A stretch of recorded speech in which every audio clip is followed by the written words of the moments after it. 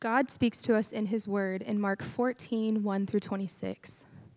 It was now 2 days before the Passover and the Feast of Unleavened Bread, and the chief priests and the scribes were seeking how to arrest him by stealth and kill him, for they said, "Not during the feast, lest there be an uproar from the people." And while he was at Bethany in the house of Simon the leper, as he was reclining at table, a woman came with an alabaster flask of ointment of pure nard, very costly, and she broke the flask and poured it over his head. There were some who said to themselves indignantly, "Why was the ointment wasted like that? For this ointment could have been sold for more than 300 denarii and given to the poor." And they scolded her. But Jesus said, "Leave her alone. Why do you trouble her? She has done a beautiful thing to me. For you always have the poor with you, and whenever you want, you can do good for them. But you will not always have me. She has done what she could. She has anointed my body beforehand for burial. And truly, I say to you, wherever the gospel is proclaimed in the whole world, what she has done will be told in memory of her." Then Judas Iscariot, who was one of the 12, went to the chief priests in order to betray him to them. And when they heard it, they were glad and promised to give him money.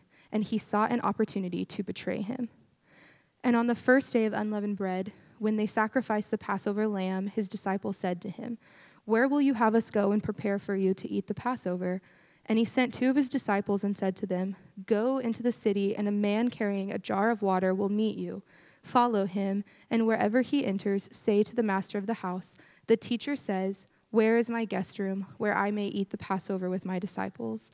And he will show you a large upper room, furnished and ready. There prepare for us." And the disciples set out and went to the city and found it just as he had told them, and they prepared the Passover. And when it was evening, he came with the 12. And as they were reclining at table and eating, Jesus said, "Truly I say to you, one of you will betray me, one who is eating with me." They began to be sorrowful and to say to him one after another, "Is it I?" He said to them, "It is one of the 12, one who is dipping bread into the dish with me. For the Son of Man goes as it is written of him, but woe to that man by whom the Son of Man is betrayed. It would have been better for that man if he had not been born." And as they were eating, he took bread, and after blessing it, broke it, and gave it to them, and said, "Take, this is my body." And he took a cup, and when he had given thanks, he gave it to them, and they all drank of it. And he said to them, "This is my blood of the covenant, which is poured out for many. Truly I say to you, I will not drink again of the fruit of the vine until that day when I drink it new in the kingdom of God." And when they had sung a hymn, they went out to the Mount of Olives. This is the word of the Lord. Thanks be to God.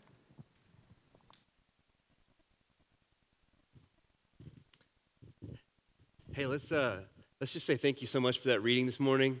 It's so good. You can clap. That's appropriate. That was 26 verses. We talked like maybe we should have her read the whole rest of the book of Mark, and we're like, no, 26 verses is just fine. That'll do. That'll do for this morning. Hey, thank you for doing that. It's not easy to read in front of a group of people.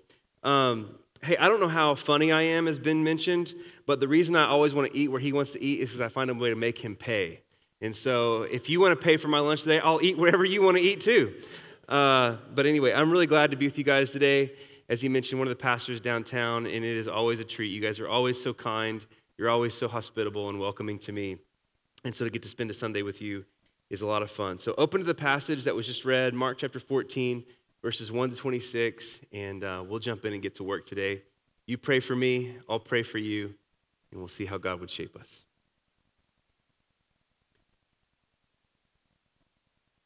I want to offer you just a moment to offer your own prayer to God, whatever's there on your heart, and just simply ask him today to help you hear from him.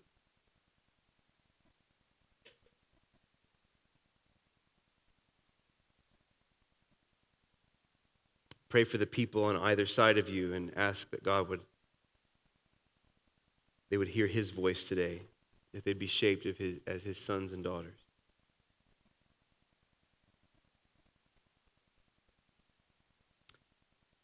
Jesus, we believe that you speak perfectly as we open your word. And for all the ways that we come into this room today, anxious or distracted or disinterested even, for the ways that we come in, maybe even some of us expectant, however we're here, you know exactly how to handle us, and you know exactly how to speak to us. And I pray even now, Holy Spirit, would you fill these next 30 minutes with your presence, with your help, with your illumination. Father, would you hold our attention, and we offer this prayer in Jesus' name. We all said, amen, amen.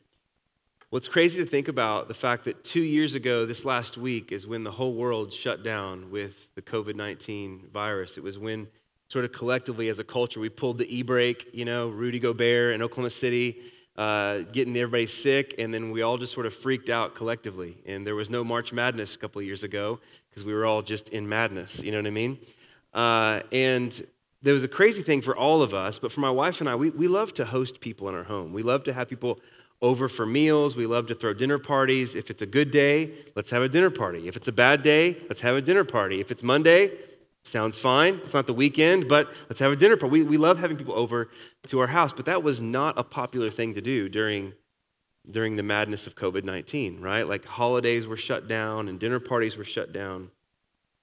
But isn't it true that when we get together with friends to share a good meal, that things start to open up in those moments that maybe they don't open up in other kinds, right? Conversations tend to happen over a meal with good friends or family or neighbors, and you end up talking about things that you don't otherwise maybe talk about. Maybe you start sharing things about life and about joys and things you're celebrating, but there's sometimes even over meals like that where you start to say, I wasn't even planning on talking about this tonight. Now I'm finding myself talking about this because somehow after you're full with a good meal, your heart is also full with the people around the table, and you just start feeling the freedom and the safety to share things that you might not otherwise. When Mark 14, we open up and we cut from the last scene of the conversation we've been having in Mark 13 the last several weeks about the destruction of the temple. And when we open up in Mark 14, Jesus is at a dinner party. Jesus is sitting around the table with a group of friends, and the guest list at this dinner party is actually quite strange. Let me give you the rundown of who's at this party. There is an ex-dead man at the party. Lazarus has just been raised from the dead. That would have been an interesting person to sit over a meal with. You have a couple of ex-tax collectors there, a couple of ex-thieves.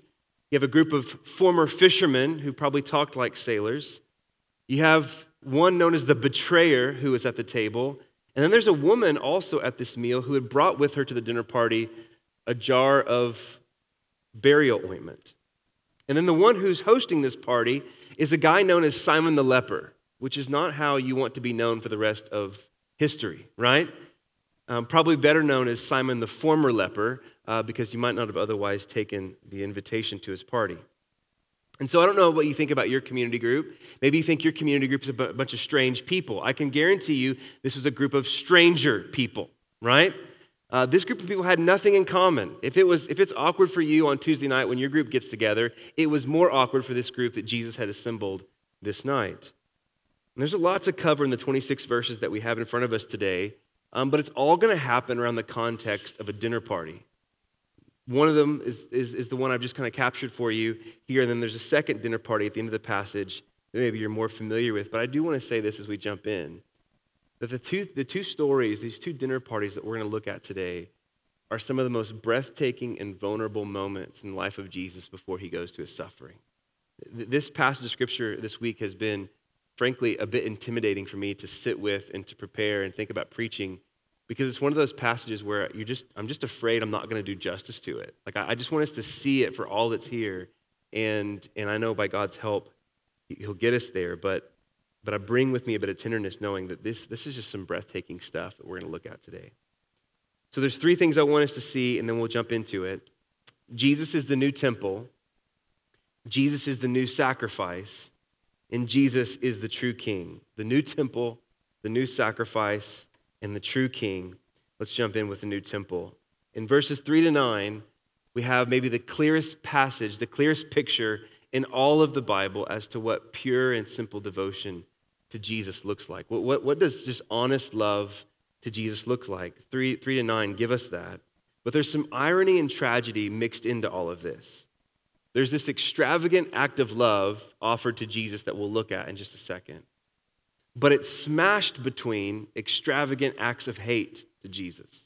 Extravagant love is sandwiched between extravagant hate. The chapter opens with verses 1 and 2, and the religious leaders are seeking to arrest Jesus by stealth. They're seeking to be deceptive and manipulative and to snuff out the life of this Galilean rabbi. They want nothing to do with him, and they're seeking by stealth to have him arrested. And then on the other side of this passage, in verses 10 and 11, it captures the decision of Judas to work with those religious leaders and to actually accomplish the stealth from the inside through betrayal. But amidst all the darkness, there's this ray of light in the middle. Pick up with me in verse 3. And while he was at Bethany in the house of Simon the leper, reclining at table, he's at dinner, a woman came with an alabaster flask of ointment of pure nard, very costly, and she broke the flask and she poured it over his head. And there were some who said to themselves indignantly, they were irate, why was this ointment wasted like that? For this could have been sold for more than 300 denarii and given to the poor, and they scolded her. But Jesus said, hey, leave her alone. Why do you trouble her? She's done a beautiful thing to me, for you will always have the poor with you, and whenever you want, you can do good for them, but you will not always have me. She has done what she could, and she's anointed my body beforehand for burial. And truly I say to you, wherever the gospel is proclaimed in the whole world, what she has done will be told in memory of her. There is so much we could unpack from these verses, but there's just a couple of things I want us to see. One's going to require us to zoom out from this passage to get sort of a wide angle lens of what's happening here, and the other will require us to zoom back in. If we're going to understand what Mark wants us to see from this passage, you've got to see it in the full scope and the full flow of the narrative to this point. It's not just sort of randomly placed here after the temple destruction narrative. One scholar picks it up like this. There's a story about a woman who gives generously to the temple, but it's going to be destroyed. That's the end of Mark 12 with that poor widow giving her last 2 cents. Story about a woman who gives generously to the temple, but it's about to be destroyed. And then immediately following chapter 13, where Jesus condemns the temple, there's another story about another woman who gives generously to Jesus, but he too is about to be destroyed. The difference is that Jesus is going to be raised from the dead as God's true temple. And so it's not random that this whole section that's been revolving around the temple would have these stories of these 2 ladies that serve as bookends. Throughout the whole Bible, the temple holds this prominent place where heaven meets earth. The Old Testament narrative is all about the temple as the place where man meets with God. So you think about even in the beginning with the garden, Adam and Eve are placed there in this perfect creation, this garden temple, as it were, and God walks with them in the cool of the day. They meet with God in this beautiful sanctuary that he created for them. You move out from the garden after sin enters in the world, and you have Moses leading the people of Israel with the tent of meeting, where Moses would talk to God face to face as man talked with a friend. You move out from the tent of meeting, you get the tabernacle, where God comes and he fills it with his glory. And you move out from there, and you have the first temple with King Solomon. But with the arrival of Jesus, where the central meeting place of God with man was this temple, this physical place and building, it now shifts. Now the meeting place of God with man is no longer a place, but it's a person. Jesus is now the new temple. Jesus is the place where you and I meet with God. We don't go to some physical place. We don't go on a pilgrimage. We come to a person. And the woman in this story understands this about Jesus, that he's the place where the heart and the presence of God, the Father, is to be found. And she understands it so much that she offers the most valuable thing that she has to him.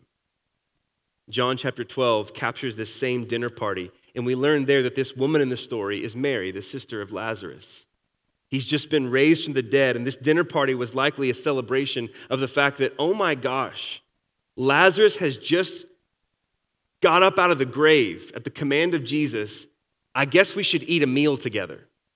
Right? This is a dinner party because of the miracle of new life they had just witnessed, and the oil in the flask that she's brought to the dinner party is most likely what she would have used for her brother. The burial ointment that was a part of the Jewish burial practices had he not been raised from the dead. And now she breaks it open. She transfers her brokenness that was once toward her brother, now it's toward Jesus. The sadness that was about the loss of her brother now is about the sadness that she transfers to Jesus, because now she's become undone and it hits her. The reality is that Jesus has just rescued her brother from the grave, but he's about to go to his own grave. The life that Jesus just offered to her brother is one that he's about now to offer his own life, and she begins to anoint him with this costly oil with tears. There's really the shadows here of substitution. It's life for life. It's death for death. There's the early echoes of Jesus being our substitute. And Jesus says here that she's prepared him for burial. So what's happening is that Mary is identifying herself with Jesus and his death, even at great cost to her. Whatever it's going to cost me to identify myself with this man, even in his suffering, I'll do it. And the irony of this is exactly what his disciples, the closest people to him, they keep avoiding this topic. They keep disassociating from this topic. They want to talk nothing about his death. In fact, there's this really awkward moment in the midst of the dinner party when she offers this to him. The disciples scold her. What are you doing? Why would you waste this expensive ointment like this? Don't you know this could have been sold and given to the poor as though that's what they actually cared about? I can't help but think that they had the moment with the poor widow still ringing in their ears. When they think about the old temple system that was taking advantage of her and how that should have helped her and not demanded from her, now they're looking at this going, well, that could have been for the poor. They're trying to pick up where Jesus leaves off. But the old temple demanded from the poor, and it devoured them. But the new temple is different. Jesus, the new temple, he is the place where the poor are invited to meet God. He is the place and the one that is devoured in the place of the poor, not them. Remember the words of Jesus? Blessed are the poor in spirit, for theirs is the whole kingdom of heaven. The second thing I want us to see here, it requires us to zoom back in. There's a theme of brokenness in this passage, thick, just like the temple. This woman offers all that she has. Jesus said that she did all that she could possibly do. But notice this, guys. It was an act of love to Jesus given through brokenness. She didn't just sort of take the flask in a dignified way and unspin the cap and then pour it out in some sort of orderly manner. It says that she broke the whole thing open, which means there's no more reusing this. It didn't have a second use. So we learn here that it was an expensive ointment. 300 denarii. So in their moment, that was a year's worth of earnings. This would have been like a savings account for her. This would have been like a safety net, a covering, so that if she couldn't make ends meet all of a sudden, if somehow she was financially broke or some famine or drought happened in the land, she could sell this or trade this and she could survive. But not after this night. It could have been that way, but not after this night. What she's saying to Jesus is this: you're worth everything that I have. You're my covering for the dark day. You're my covering for the dark day. This used to be the most valuable thing that I had to my name. But now you are the most valuable thing that I have to my name. There is nothing else to me that makes me me more than you. You're the place where I meet God. You are my new temple. You're the place where the love of the Father is accessible to me, and there is nothing that I have that's more valuable than that. You see why this is so breathtaking? There's nothing that I have more valuable than access to the love of the Father. And the thing that I love in this passage is that there's nothing about this woman's offering, there's nothing about her brokenness that was stupid to Jesus. It was stupid to everybody else. It looked ridiculous. They scolded her. They were indignant. Why are you wasting it? Like, there was nothing about her offering that was stupid to Jesus. Nothing about it that was foolish. I'm sure that this was a really celebratory dinner party. Lazarus had just been raised from the dead. I'm sure this was a really awkward moment in the midst of all of it. But there was nothing about her offering that was off-putting or inconvenient to Jesus. In fact, the end of this passage says that from this moment forward, this woman will be the example. This woman will be actually the model. She will be the template for how everyone else after her will meet Jesus. Notice what he says in verse 9. And truly I say to you, wherever the gospel is preached in the whole world, what this woman has done will be told in memory of her. What that means is this. When you come to Jesus, you don't come put together. She certainly didn't. And you'll do it like her. When you come to Jesus, you don't come measured. Well, I'm going to I'm going to say these sorts of things, and I'm going to withhold these sorts of things, and I'm going to do it this certain way, and it's going to look super religious. And no, you don't come measured to Jesus. She certainly didn't. And you'll do it like her. You don't bring your best self to Jesus. She certainly didn't. She just brought what she had. And she brought it from the place she had it, and you'll do it like her. The only acceptable way to come to Jesus is just the way this woman came to Jesus. She didn't come put together. She didn't come measured. She didn't bring her best self. She just brought what she had. And Jesus loved it. This is how you come to the new temple. This is how you come to God.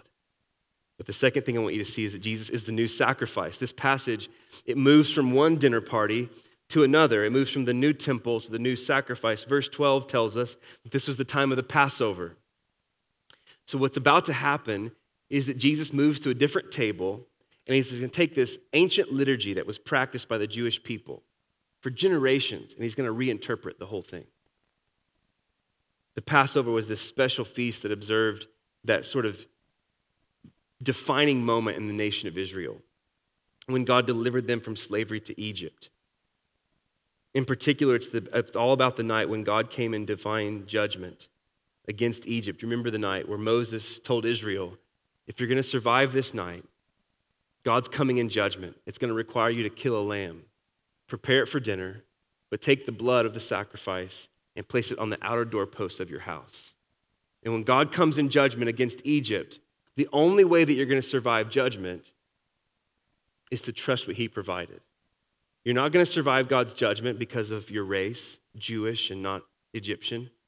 You're not going to survive God's judgment because of your morality, that you're good and they're bad. You're not going to survive God's judgment because of your religion. You worship Yahweh and they worship Pharaoh. None of that has anything to do with God's judgment. You'll survive God's judgment because you trust what he provides. You come underneath the blood of the Lamb. And so this is the Passover meal. This meal had a very particular order and form to it. It went a certain way, and every piece of the evening and every piece of the meal was meant to teach them and remind them of just how faithful God is to rescue and to save. And so the traditional Passover feast would have had the table set with unleavened bread. There would have been fruit and herbs. There would have been wine. And there would have been, at the center of the table, a lamb representing what happened on that night of judgment. And all of this was symbolic as a part of the story. But on this night, Jesus shifted everything. Jesus took the bread, and what they were expecting is what had been said when someone takes the bread, the presider over the meal for generations, they would say, this is the bread of affliction that our fathers ate in the wilderness. Take and eat. But notice with me what happens in verse 22. And as they were eating, he took the bread, and after blessing it, he broke it. And he gave it to them and said, take, this is my body. And he took a cup. And when he'd given thanks, he gave it to them, and they all drank of it. And he said to them, this is my blood of the covenant, which is poured out for many. And so Jesus jumps the script here. And what he said would have been shocking to everyone in the room. He takes the bread, and he says, this is not the bread of affliction that our fathers ate. This is the bread of my affliction, and it's broken for you. He takes the cup, and he says, this is the blood of the covenant. And this is not a promise that you're making to me. This is a promise that I'm making to you. This is the new sacrifice. It's not a sacrifice that I'm asking you guys to make to me. This is actually a sacrifice that I'm making to you. Tim Keller, a pastor in New York City, makes this insightful observation. When Jesus Christ got up to bless the food that night, it was the weirdest Passover in history. Do you know why? When he blesses the food, you can see what foods he blessed. There's the bread, and all Passover meals had bread. There's the wine, and all Passover meals had wine, but not one of the Gospels, Matthew, Mark, Luke, or John, ever talks about there being present a main course. There's no mention of a lamb being there. Why wasn't there a lamb? Of course you know why, don't you? There was no lamb on the table because the Lamb of God was at the table. Jesus was the main course. That's the reason why when John the Baptist saw Jesus for the first time, he said, "Now that is the Lamb of God that takes away the sins of the world." Jesus was the one presiding over the feast that night, but he's also the one offering himself as the feast. He holds up the bread and he says to his friends, "Take and eat. This is my body that's broken for you." And what he's saying is, I'm the new lamb. I'm the new lamb. I'm your covering. He holds up the cup of wine and he says, "This is my blood, and this is the new covenant that I'm going to keep." And that's significant because in the Old Testament, every time a covenant was made, it was sealed by a blood sacrifice. And the blood sacrifice was as if to say, I'm going to keep this covenant even if it kills me. I'm going to keep this covenant even if it requires my own blood. And so when Jesus holds up the cup, he's saying, I'm making this covenant, and I'm going to keep this covenant, and it's going to require my own blood. This is the new Passover. Like, this is the new Exodus. Like, this is the new deliverance. This is the deliverance we've all been asking for. This wasn't just about sort of coming out of slavery to Egypt. This is coming out of slavery to sin. This is about a deeper kind of slavery that you and I can't just get out of on our own or by any effort. We need someone else to come in and to get it out of us. We got ourselves into this situation, but we can't get ourselves out. We need a rescuer. This is the new Passover. This is the new Exodus. This is the new deliverance, and this is the new sacrifice. And so do you see now these two dinner parties? It's not like these are just sort of the greatest hits of Jesus following the temple narrative. These are placed here on purpose. If the first story in this passage is about an extravagant act of love to Jesus through brokenness, the second story in this passage is about an extravagant act of love from the Father in the breaking of his Son for the sins of many. Church, I want you to hear this today. Something I've been trying to swallow as I'm studying this passage. The breaking of the Son of God is more than enough to cover you in your moment of breaking. And I say that, right? And as church people, we know that, but we don't know that in our chest because we still try to cover up those weak places. We still try to cover up those places of deficiency and that we don't think that God wants to see. But what this passage is shouting to us is don't cover them up anymore. Let your weakness breathe. Let those places that you don't want to be found out, let them be exposed. Because the breaking of the Son of God is more than enough to cover you in your moment of breaking. The new temple, Jesus is the place we meet God. He is the new sacrifice, but it's not a sacrifice that we offer to him, although it feels like it should be, doesn't it? But it's actually a sacrifice that he offers to us. I want to finish this morning with the third point. Jesus, the new temple. Jesus, the new sacrifice. And lastly, Jesus, the true king. I don't know if you recognized it when the passage was being read this morning, but in between these two dinner parties, there's this strange string of verses about how the Passover was going to be prepared. Jesus says to his disciples, I want you to go into the city, and you're going to find this guy carrying a jar of water. And they're probably thinking, okay. I want you to go, you're going to find this guy carrying a jar of water, and you're going to follow him. And it's not going to be creepy, I promise, but you're going to follow him. And then he's going to turn around and ask you, why are you following me? As any person that is being followed would ask. And you're supposed to say to him, my master has need of your house. And then he'll know exactly what you're talking about, and he'll go, well, by all means, have my house, right? Now, if you're reading that, you're like, that is a strange moment. What's going on here? But it sounds almost exactly like another moment a few chapters earlier when Jesus enters into Jerusalem. Before they enter in, he says, hey guys, I'm going to stop here. I want you guys to go into the city, and I want you to find a particular young mule that's not hitched to a hitching post. And they're thinking, okay. And when you find this young mule, I want you to take it. And someone's going to say, hey, why are you taking that mule? And you're supposed to say, because my master has need of it. And they'll go, well, by all means, take the mule. And it says in that passage, just like it says in this one, the disciples go and do it, and they find it exactly as he said it was going to be. Now, what's happening here? This strange little string of verses, what's happening? I love this. Mark is trying to show us that in the midst of absolute chaos breaking loose on Jesus, it feels like his attackers are winning. They're hunting him by stealth. One of his own is betraying him from the inside. It feels like everything is closing in on Jesus and suffocating him. And what Mark is trying to show us with these two little moments is that in the midst of all of it, there's not a single moment where his life is being taken from him. There's not a single moment where he's out of control. There's not a single moment where he's freaking out and wondering what's happening. These moments are to show us that everything is happening exactly according to the plan of the Father. His life isn't being taken from him, he's laying it down. And he also has the power to take it back up again. And here's something even more breathtaking than that. Jesus has his own betrayer at his last meal. And he offers his betrayer at his last meal the food that will give him energy to eventually betray him.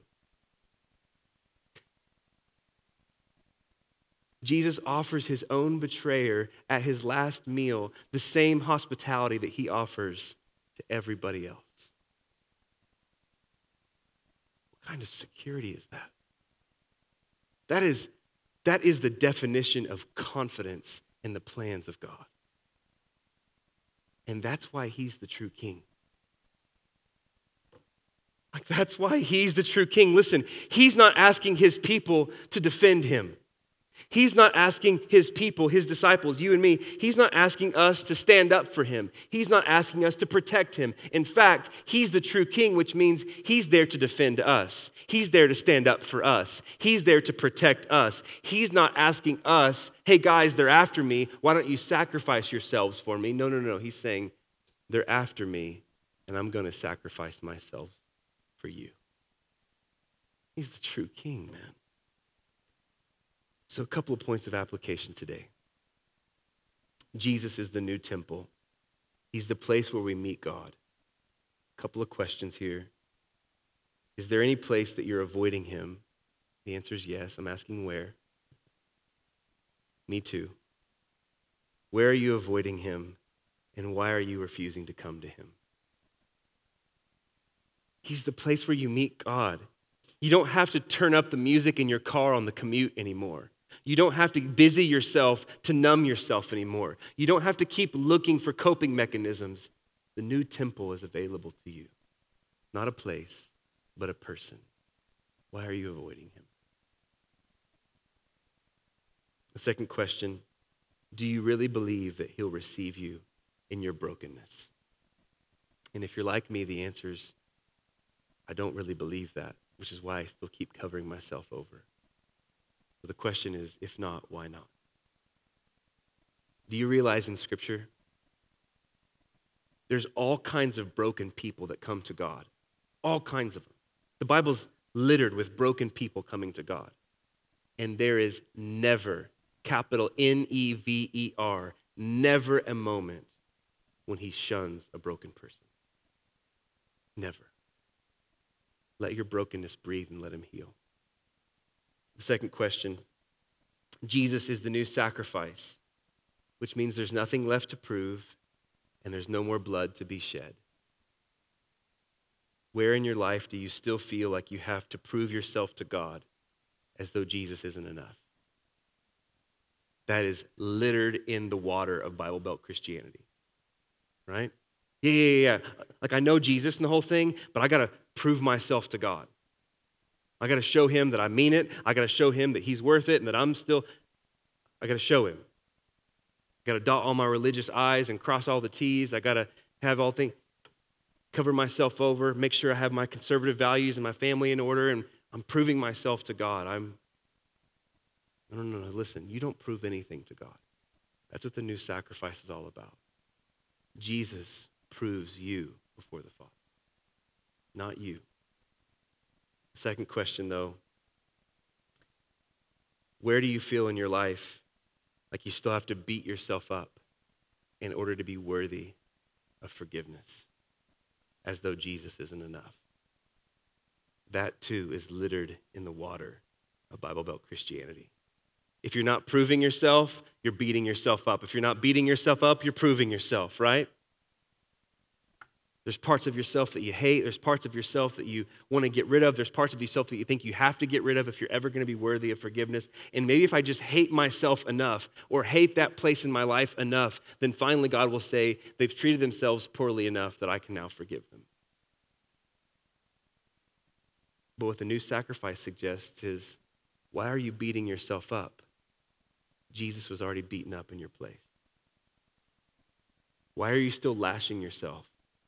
Don't you know that he took 39 plus 1 on your behalf? The beating has already happened. The blood has already been shed. And it's the new covenant that promises he will be your God and you will be his, not because of your beatings, but because of his son. Man, he's the new temple. He's the new sacrifice. He's the true king. This is why we come to him. And there's a straight line from the word today to this meal. Straight line. And the thing about this table, the thing about this bread and this cup, is it's in our psyche somehow. It's in our broken, sinful psyche that, okay, I've got to get myself together to come to that table. The only way you come to this table is broken. That's the whole point of his table. Even the one who's presiding over the table says, this is my body broken for you. You don't come put together. You let his breaking cover your breaking. And he says, broken for you, but the whole point is you don't just look at the broken bread. He says, take and eat. Just like that lamb, the only way to be safe from God's judgment is to come underneath it. So you take the bread and you eat. He takes the cup. This is the new covenant poured out in my blood. I will be your God, and you will be my people. And I'm going to keep that promise, even if it requires my life. And it did. And he says, take and drink. Come under the flood. Come under the flood of the spilled blood of your Lord and drink. Don't you know that your sins are like crimson, but he washes you white as snow? Drink. Followers of Jesus, baptized followers of our Lord, this table is ready for you today. This table is prepared for you today. Listen, Jesus is not dead anymore. He's resurrected from the dead, and he's still throwing dinner parties. And he throws this party, he throws this meal today. This is not a funeral feast. This is a celebration feast because the new Exodus has happened. The new deliverance has happened. The new Passover has happened. We take this bread and this cup and we rest as sons and daughters. So as you're ready, come to these tables and receive. If you're here and you're not a Christian, we'd ask you to abstain from this meal, not because we don't want you here, but because the whole point of what's happening is that you come to Jesus before you eat with Jesus. And so we'd love to talk with you about what it would look like to become a Christian, to cross the line of faith. And so believers in Jesus, as you're ready, come to these tables and receive.